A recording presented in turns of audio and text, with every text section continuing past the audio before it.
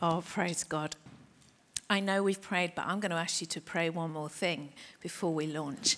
As PJ said, this has been tough going. I've had 3 versions of this message. This is take 3, but I trust it's the one the Lord's wanting for this morning. And he told me on, I think it was Thursday, I think I was only on message 2 on Thursday, but he told me on Thursday that helped me so much. He said, go for hearts. And it kind of moved me to tears at the time. But I'm just going to ask you to pray and just say, Lord, I put my heart in your hands. Jesus, I do the same. I put my heart in your hands this morning. I thank you, Lord, there's no better hands. I thank you, Lord, there's no wiser hands. No hands that are more loving, more gracious, more merciful. And Father, you have the safest hands. Your hands are the safest of all. So when our heart is in your hands, we're in the safest, best place that we could ever find in this life. Do what you want, Lord, I pray. Have your way. And I ask this in Jesus' name. Amen. Praise God. Well, if we could have our slide up, the word he's given us for this year, kind of an overarching word, if you like. For 2024, it's a year of kingdom increase and fruitfulness. And for kingdom increase and fruitfulness to happen in our lives, we need an increase of kingdom thoughts and kingdom ways. Now, we were singing, I can't remember which song, but one of the songs, your thoughts are higher, your thoughts are greater. And it's from Isaiah 55. Many of you will know it. The Lord says, my thoughts are not your thoughts, and my ways are not your ways. But you know what? He doesn't want it to stay like that. He very much wants his thoughts and his ways to become our thoughts and our ways. Because when that happens, oh my goodness, it is such a blessing to us personally. It's a rescue, let me tell you. By them your servant is warned. In keeping them there's great reward. And there's fruit then for his kingdom. You know, we become so usable in a wonderful way, and he always treats his servants so well. It's really a win-win, that, for your life and my life. And on my kitchen table this week, there was a bit of mail. I don't even know what I think it was an electric bill, could have been. But at the bottom of it, there was an advert for an organisation or a business called Investors in People. Some of you may have heard of it. I don't even know what it is. But I just saw that there, and it just occurred to me. Our Jesus, the Lord we serve, he is the ultimate investor. He's made the highest, most costly investment that there ever could be, because he's invested something so much more precious and valuable than his time or his money and resources. Yes. He's invested his very self. And that just kind of got me thinking about investment, you know, his investment in us. And I don't know if you've ever been blessed or, you know, privileged enough to receive a significant loan. But when I was moving house, I'd found a house I wanted to buy, but the house I was living in hadn't sold. And somebody, she's here actually, lent me a significant amount of money, which I was able to pay back once the house sold. But it wasn't there in my bank account. And then within a moment, boom, something appears with a lot of zeros. And I was like, wow, isn't that wow? I mean, it's a kind of poor example, but what I'm wanting to show you is he wasn't there. Ephesians says when we were without Jesus, we were without hope, actually, and without God in the world. But then in a moment in time, for some of you, it was many, many years ago. For others, it was more recent. But in a moment in time, when you received Jesus, there was a transfer from heaven to earth, his Holy Spirit into your human spirit. We're going to look at Ephesians 1. Verse 13 says this, and you were also included in Christ when you heard the message of truth, the gospel of your salvation. When you believed, you were marked in him with a seal, the promised Holy Spirit, who is a deposit guaranteeing our inheritance until the redemption of those who are God's possession to the praise of his glory. A deposit. God has invested himself in us. But if I can just get you thinking along these lines this morning, he's keeping an eye on his investment.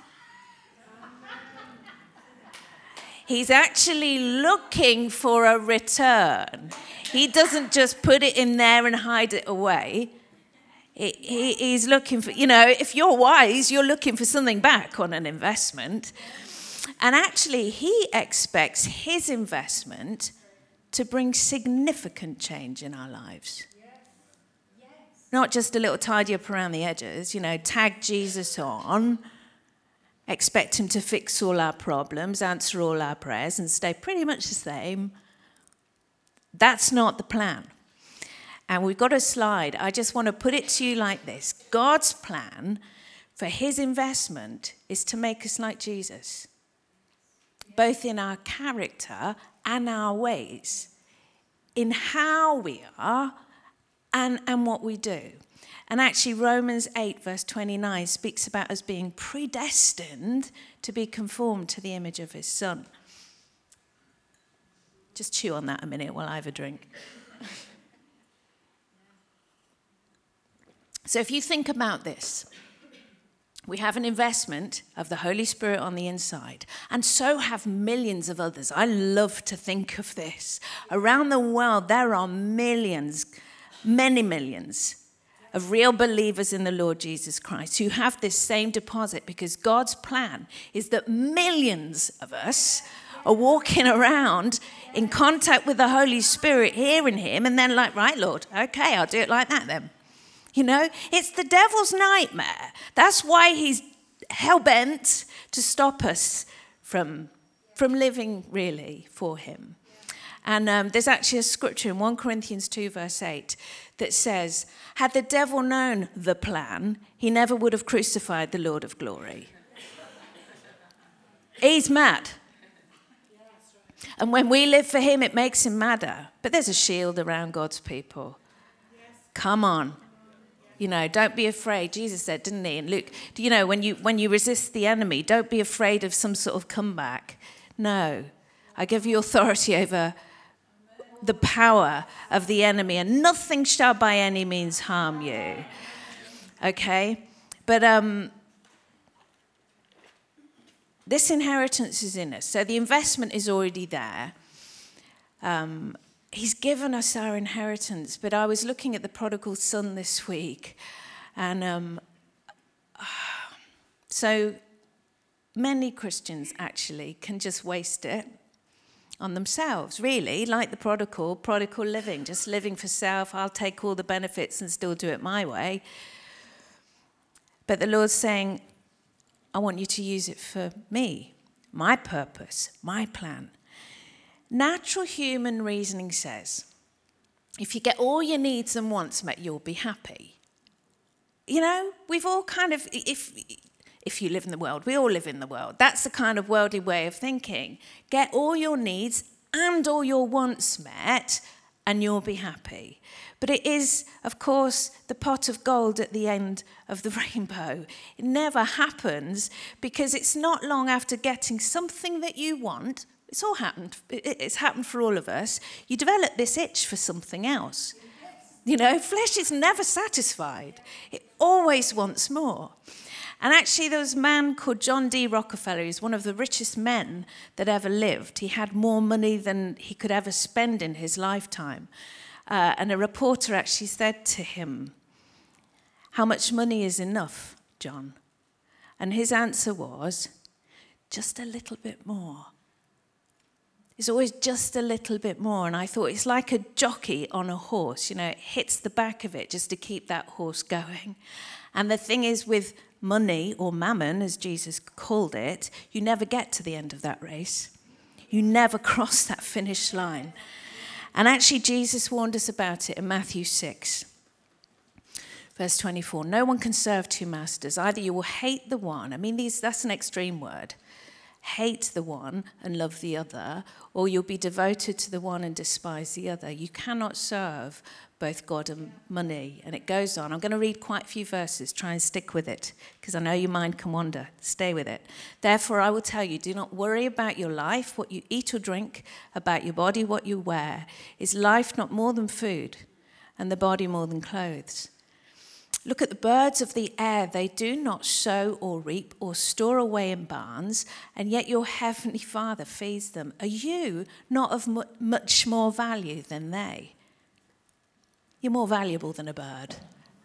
Can any one of you, by worrying, add a single hour to your life? And why do you worry about clothes? See how the flowers of the field grow. They do not labor or spin. Yet I tell you, not even Solomon in all his splendor was dressed like one of these. If that's how God clothes the grass of the field, which is here today and tomorrow thrown into the fire, will he not much more clothe you, you of little faith? So don't worry saying, what shall we eat, or what shall we drink, or what shall we wear? For the pagans run after these things, and your heavenly Father, clock that verse, knows you need them. It's not that we don't need. We all have needs that need meeting. He is well able to meet them. But seek first the kingdom of God and his righteousness, and all these things will be added unto you, or given to you as well. In short, don't go after the things. Go after him, and the things will be added. But you know, it's a heart issue, because we all love things, and it's something we need to keep a check on.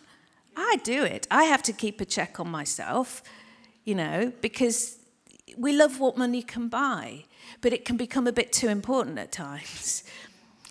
And it's a heart issue. Matthew 6, verse 19 says this: don't store up for yourself treasures on earth where moths and vermin can destroy and where thieves break in and steal. But store up for yourself treasures in heaven where moths and vermin do not destroy and thieves do not break in and steal. For where your treasure is, there your heart will be also. I just want to ask you, what are you treasuring this morning? I had this thought, if we could have a spiritual kind of scanner and your heart could be scanned, what would we see in there? What is taking up most of the room, let's say? Because we'd all have a lot of things in there, and that's okay. But what takes up most of the room, and what's kind of at the top of it, the number one position? Prayer lives reveal us. I don't know if you've ever thought of that, what you pray about most. That tends to be what matters most to you. What we talk about reveals us. Proverbs 4, verse 23, you know this one well. Above all else, he says, guard your heart, for everything you do flows from it. We think it's kind of just this ping, it's from our heads, but actually it starts first in the heart. The heart's like the engine room. Our attitudes and choices flow from it. Your heart will determine where you end up. That's just how it is. I've got another belter scripture here for you. Proverbs 27, verse 19. As water reflects the face, so one's life reflects the heart. Wow. If you really want to know what's going on, look at your own life. I don't want this, I can almost feel the pinch of this morning. It's for all of us, what we do, how we do it, what we say, how we say it. And we only have one life. Let's face it, we only get one shot at this. We will, Romans 14:12 tells us, we will stand before God and give account for it. And I think possibly, I don't know how he's going to word it, but I think it's going to be a bit like Matthew 25 with the parable of the talents. What did you do with what I gave you then? How did my investment work out in your life? Success from heaven's perspective is so different to success from earth's perspective, isn't it? Earth says, if you're comfortable, you've got no money worries and nice home, nice car, able to have nice holidays, well, that's, well done you. Round of applause. And, the Lord's got no problem with that. He does actually want his people blessed, as long as we still have a pursuit for the king and the kingdom running on the inside, you know? And we can get things the wrong way around. We can go after the blessing and the benefits, and actually we end up miserable. I've joined a gym. It's part of God's plan for me to build a bit of strength. And I went there on Friday afternoon, and I overheard these two girls chatting. And I couldn't help it. They were kind of standing right next to me, these two kind of tattooed, tanned, attractive girls. And one said to the other, on paper, I've got it all. Me and my partner, you know, got decent jobs, drive decent cars, live in a nice house. But she said, we're just not happy. And we're thinking of emigrating to Barcelona. And I'm like, aye. Because I've been in this all week. And I thought, do you know what? Like, everything in me wanted to shout, don't do it. You're taking the problem with you. This is an internal job, not an external. You might get nicer weather, but you're going to have the same issues when you get there. And because life doesn't consist of things. It's not the external. Jesus said it actually to the rich fool. Interesting, that title, isn't it? The rich fool. Your life doesn't consist in the abundance of things. Actually, Colossians 3:4 says, He is your life. He is the source of everything good. And when He is your life, you don't just have it all going on the inside, you get to have it on the outside as well. You know, we get to enjoy some of the things in this world, but they don't become the focus. And they don't become the purpose, what we're living for. They're just added as we go, seeking Him first. And, you know, if we live for Him, the benefits follow. They come upon us. They overtake us. It's like, well, just keep getting blessed. I've put it on a series link, this program called World's Busiest Cities. I don't know if anybody's watched it. I don't watch it for relaxation purposes. In honesty, you know how you have a list of things you can watch? I often don't want to watch it because I know it's like, quite hard-hitting. But it's really interesting and it's very informative. And I watched one last night. It was in Delhi, in India. And some of you are nodding, you've seen it. And I just found it fascinating. This market, apparently it's the size of 84 football stadiums, that billions of pounds turned over. And the thing that's kind of top of the list of what most of the people there want is mangoes, right? And there was this whole thing on mangoes.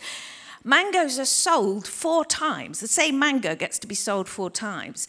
Somebody drives a truck of them in and sells it to a person who buys them in the kilo, right? And the person who buys them in kilos then sells them to another person who buys bag loads, and then the poor customer at the bottom buys quite expensive mangoes compared to the man at the top, right? And I was watching this thinking, looking at this nice Indian man, I get saved. Just get saved, love Jesus, put Him first, and everybody's going to want to buy your mangoes. You won't be able to explain why, even if your mangoes look a bit ropey, they're going to come to your shop.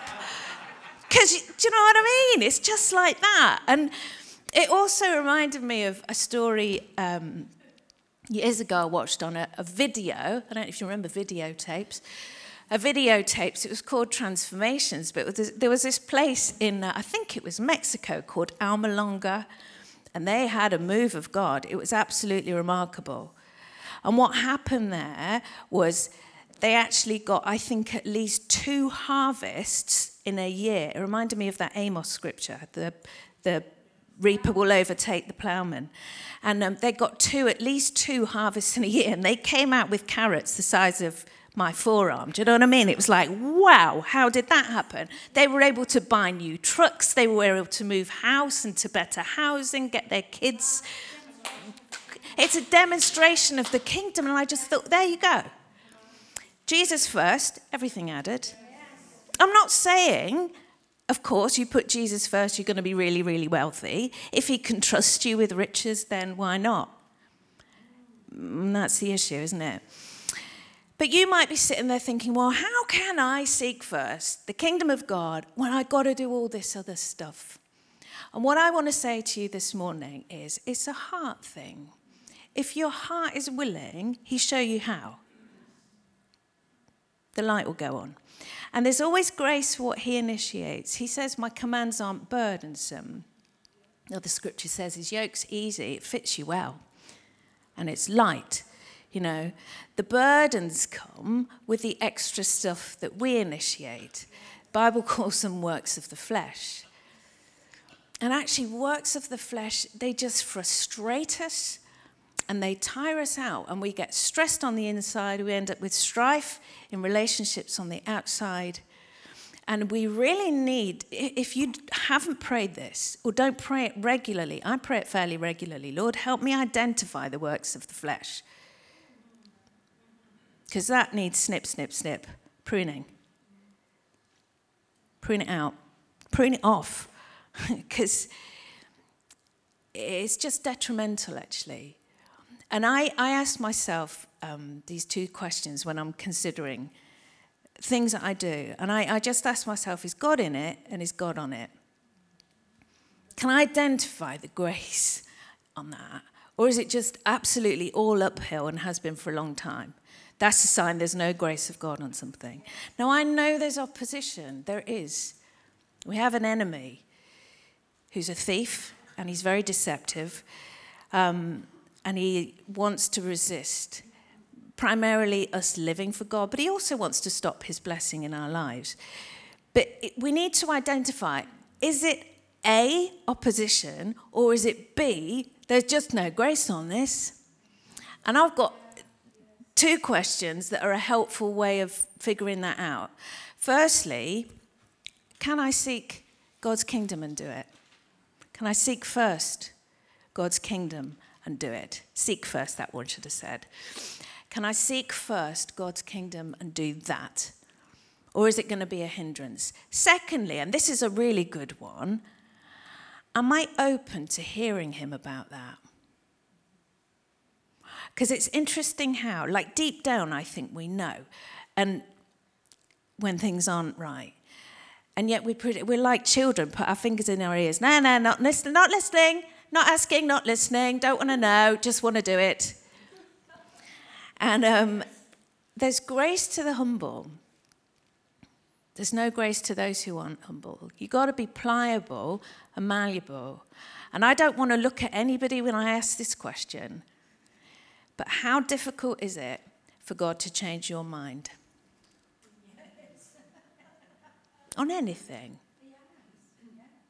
Or are you a bit stubborn? Because that's dangerous. There's so many dangerous qualities or characteristics we can have, characteristics of the flesh. Stubbornness is one of them. Actually, Proverbs said, those who harden their heart fall into calamity. Or you harden your heart, you fall into trouble. It come on you quick, suddenly. The Lord is not a killjoy, and I really, he's not out to spoil our fun. It's like the opposite. Fun starts, really. You find out what fun really is when you let him lead. He's made you, he knows how you tick. He knows what abilities and talents he's put on the inside of you, and they all work best. You are going to be the happiest and most fruitful for his kingdom in his plan. And one of the pictures I had this week, as I was waiting for my kettle to boil, and I think it was just the first message, was of a jigsaw puzzle. And you know how it is. You've got the box, you've got the picture on the top of the box, and all the pieces inside. And so often what we do is we take the pieces, the things that we've been given, and we try and put our own picture together. And we try and push the pieces into place. Of course, if you're not making the picture that's on the box, the pieces are never really going to fit. You can push as hard as you like, and the harder you push, actually, not only will they not fit together properly, you can break it. You can actually break it. And the Lord is saying, in returning and rest, you'll be saved. Look at my plan. Look at my design. Don't be that flagpole on top of a hill, like Wellington Monument, exposed and alone. In returning and rest, you'll be saved. This is the way. Walk in it. Look at the picture. Neither is he a harsh taskmaster, right? Rest is in the plan. Praise God. Fun is in the plan. Holidays are in the plan. PJ's just booked a holiday to Croatia. I'm just entertained by this one. She's going to Croatia, and she didn't find out till after she booked there's a boat ride of 2 hours to get to this particular island that they've booked. And I just find that, because I find it entertaining. I'm rejoicing in the wrong here, but she's like, she wants to drive in 6th gear all the time. She wants to, if I'm getting there, I want to get there quick. And I suspect this is going to be quite a slow 2-hour journey. And I just have this vision of her diving over the side, saying, I'd swim there quicker. Anyway, he wants you to rest. Turn the engine off, the inner engine, and rest.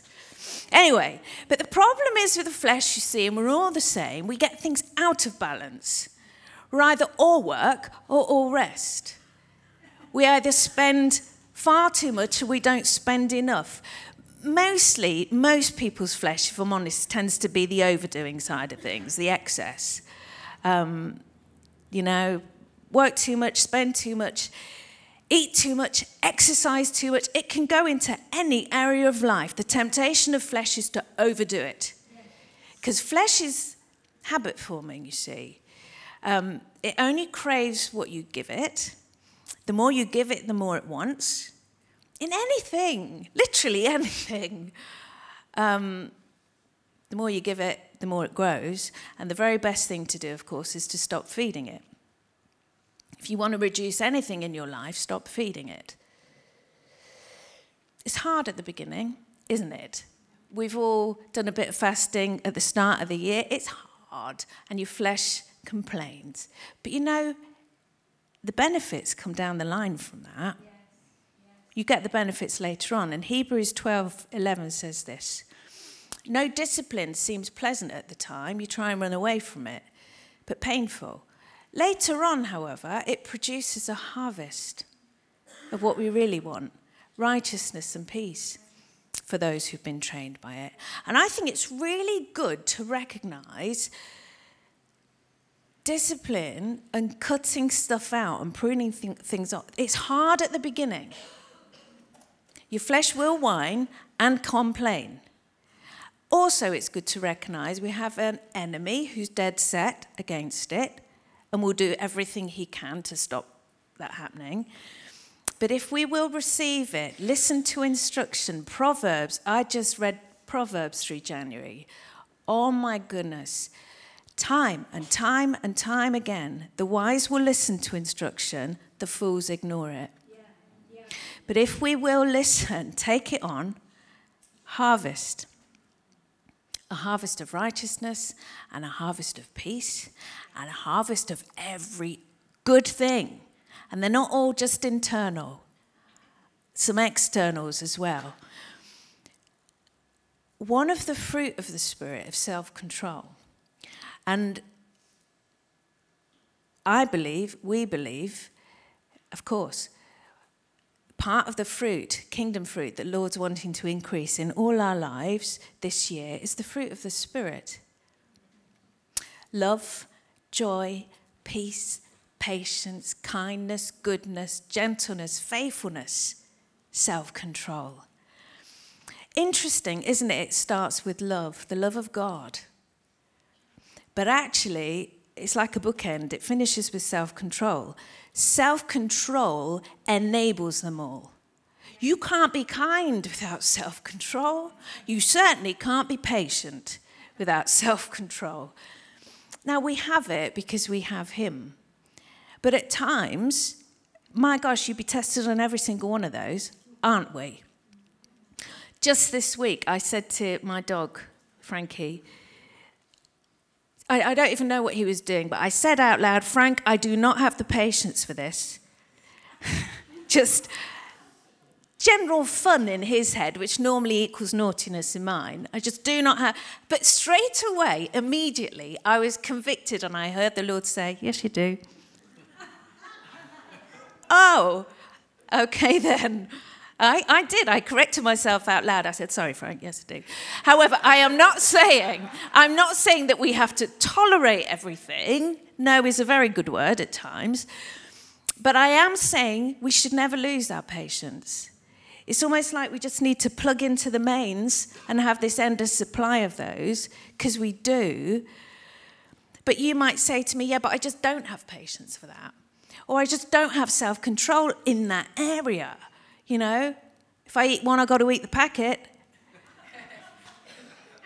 And I was remembering there was an advert years ago from a crisp manufacturer. You'll know it, I think, most of you. Once you pop, you just can't stop. Remember that one? Yeah. Wouldn't they love us to start thinking and speaking that? Because that's how things start to grow in your life. You start to think it, you start to speak it, you start to do it. And we need to do it with the word of God. Start confessing. If we could have that back, Galatians 5, 22 and 23, the fruit of the Spirit. I have been taking this and praying, thank you, Lord, you're in me. And the fruit of your Spirit in me is love, joy, peace, patience, kindness, goodness, faithfulness, gentleness, self-control. Against such things there is no law. My interpretation of that is there's no restriction. You do it as often as you want, as much as you want, the more, the better. In every situation, with everyone you meet. No law against it. And the more you meditate on it, it helps renew your mind. And before long, you start to believe it. And when you start to believe it, actually, you start producing it. Yes. Come on. Yes. Back to God's plan. So God's plan for you and me this year and for the rest of our lives is to make us like Jesus in both our character and our ways. It won't happen without exposure to the truth. Opening this midweek regularly. Neither will it happen without dependence on the Holy Spirit. Without the word, let me put it to you like this. Without the word, we don't change. But without the Holy Spirit, we can't change. You might know what to do, but you can't do it. It's just frustrating. That's what happened to the Pharisees and every religious person. They know what to do, but they simply keep tripping up on it. Praise God for our good friend, the Holy Spirit. He's the enabler. He works the will to in us. You don't even want to do the will of God without him. You fight it. He puts the want to in. And actually, it's his life in us that produces the fruit. John 15. Not much longer, but I just want to look at this. John 15, verse 5. I am the vine, Jesus said, you're the branches. If you remain in me and I in you, you will bear much fruit. Apart from me, you can do nothing. Just imagine for a minute you're a branch in the vine. Does that branch have to struggle and strain and clench its teeth to pop a grape or a bunch of grapes? No. It just stays attached to the vine. The sap flows, the life flows, the grapes come on the vine, on the branch. We don't have to try to be good. Thank God. We don't have to try to change. Thank God. Honestly, if the Christian life was a self-improvement program, I would have quit a long time ago. I'm sure you would have too. There is no hope in that. I have proved it to myself. And I know you have, because that's just, we can't do it on our own. Simply by letting him live, the fruit comes. The character of Jesus starts to develop. I'm not saying it's instant, but it happens over time. He's not looking for sudden change immediately, although that would be good. As long as you're in the process, though, as long as he can see growth and development. Oh, there's some blossom there this week in that area. You know, the fruit will be coming. But before the life, there's got to be a death, if I can put it like that. That's also just how it is. There's a cross before resurrection.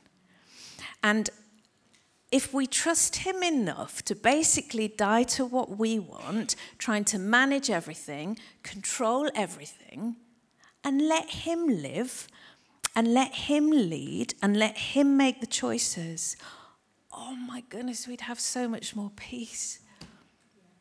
We'd have so much less stress. We'd have so much more joy, and there would be so much more fruit for the kingdom. You would look more like Jesus. You would sound more like Jesus. You would do more like Jesus, because the life's getting through. And you'd be able to put your pillow on your head, put your head on the pillow, whichever way you like it, at night, and just have that knowing I've pleased him today. I've done his will today. He's wanting to use us to expand his kingdom. Not because we should, but because we want to. Right? That's the win from his perspective. They just really want to do my will. I'm blessing that. And it's not through gathering knowledge, and it's not through more to do on your to-do list. It starts in the heart. If the heart's willing, the light's turned on. You get to understand how to do it. And so often it's part of just the rest of life, like Jesus, as he was walking to the temple, saw the lame man. You know, whatever your name is, as he was walking to the bus stop, had an opportunity for something, anything, something of Jesus. We have one life made up of lots of days. Who knows how many? But he needs our yes. I want to get to the end of it. And like Paul say, I fought the good fight. I finished the race. I kept the faith. Not perfectly, but I gave you my yes, and I depended on you to do it. And, get and stand before him and say, okay, imperfectly, but I did live for you. That's what I want. And I know that's what many of you here want. But it's got to work out in the day-to-day, really. And there's a cost to the flesh. It will hurt sometimes. We're going to have to say no to some things we like to do. And yes, to some things we prefer not to do.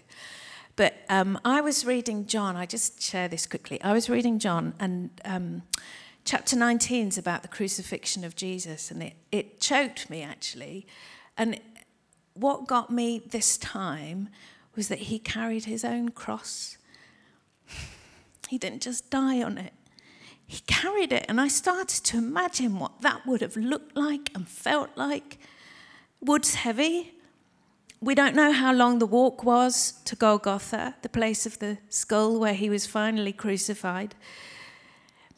But the fact that he carried it, like, okay, I'll die on it, but somebody else carry it at least. He carried it. Oh, gosh. And I think we can get so focused on the crosses. It's embarrassing, really. On a wet night, on a Wednesday when I know it's the prayer meeting, I'll be honest, I can be like, oh, wish it was another night. I want to pray, but I just wish it wasn't tonight. It's embarrassing, But when we get so focused on the cross and the cost, we never actually go through with it. And I just encourage you, that, like Jesus, for the joy that was set before him, he looked beyond it. And, to trust him with our lives, to trust, you can trust him with your yes, to finish where I started, really. If you put your heart in his hands, there are no safer hands. You can trust him with your yes even before you've heard the question. That's the place he wants us to get to. You just got a blanket yes, Jesus. If you're asking, I'm doing it. That's it. He will never give you more to do than you can do. And if I can put it like this, actually, he'll never give you more to do than you've got peace with. But we do need to recognize the difference between the peace of the flesh and the peace of the spirit. Because when you say yes to your flesh, it does settle down for 5 minutes. There's a kind of so-called superficial surface peace. But the peace of the Spirit is deeper. You know, it's such a sense of well-being. And your circumstances might not be perfect on the outside, but it's like, it's well with my soul. He'll sort that. You've got my yes. And I've written down here, and I just wanted to say it to you. I encourage you to practice it in the little things. Because if you practice this in the little things, you'll be ready when the big things come along. We're going to pray in a minute, but I've actually got some homework for you this morning. And if we could have that final slide. I want you to go home. I encourage you to do it today. If you don't do it today, you'll probably forget. Some point before your head goes on that pillow tonight, make a list of the things you do in a week. Now, I'm not talking about I ate my breakfast, I brushed my teeth. You know, I'm talking about significant things, the things that take up more of your time and more of your heart space. Can I just say on that note, though, if screen time is a regular thing in your life, it'd be interesting to clock how much of that time in your week it takes up. But make a list and then ask this question. Is it bearing good fruit? Just go through the list. Is it bearing good fruit? Now, we all have responsibilities. Many of you have children, so taking care of children, work, taking care of your home, we've all got one of them, and all the stuff that involves. But I'm more talking about the optional extras, hobbies, what you do for relaxation, social media, socializing in person, however it works out. You know, just go through that list and just ask yourself, is God in it? Is God on it? Is this helping me to become more like Jesus? Or if I'm honest, is it more of a hindrance? Is this the will of God for me or not? And then pray Colossians chapter 1, verses 9 to 10. That's a wonderful chapter. I started reading Colossians. Oh, what a book. Anyway, Colossians 9 to 10 essentially is saying that we will live a life worthy of him, please him. Like, Lord, is this pleasing you or not? Or is it just pleasing me? And is it going to bear good fruit or not? And I want to encourage / challenge you. If you come across stuff on that list and say, well, if I'm absolutely honest, this is a hindrance to me serving God. This is a hindrance to putting him first. And it's an ongoing hindrance. And actually, it turns my heart cold rather than hot towards him. Get your secateurs out and do some pruning. Be bold and do some pruning. Your flesh will resist it. Of course it will. In those situations, I just pray, Lord, help. I want to, but help me do this. And actually, Galatians 5:16 says, if you walk in the Spirit, you won't fulfill the lusts of the flesh. In other words, if you do the right things, you won't want to do the wrong things. So actually, when you make that list, it would be really good to look for, within your week, can I see any of God's priorities in that? Any? Or can I see a lot of God's priorities in that? Good question. Anyway, I'm kind of going to leave it there, but when I've been dog walking this week, a lot of people around my neighbourhood have rose bushes, and I've noticed a lot of them have been out with not pinking shears, secateurs, and they've been doing the pruning. And I noticed everywhere that one of these rose bushes has been pruned, the new life starting. You see the difference between the old and the new. It takes a bit of time, but if we're prepared to prune, actually in the Spirit, it's far quicker than that. If we're prepared to prune, the life comes. The life comes. I'm going to ask you to stand to your feet, and we are going to pray. We hope you've enjoyed this message from Kingdom Faith Southwest. For further information, log on to kingdomfaithsw.com.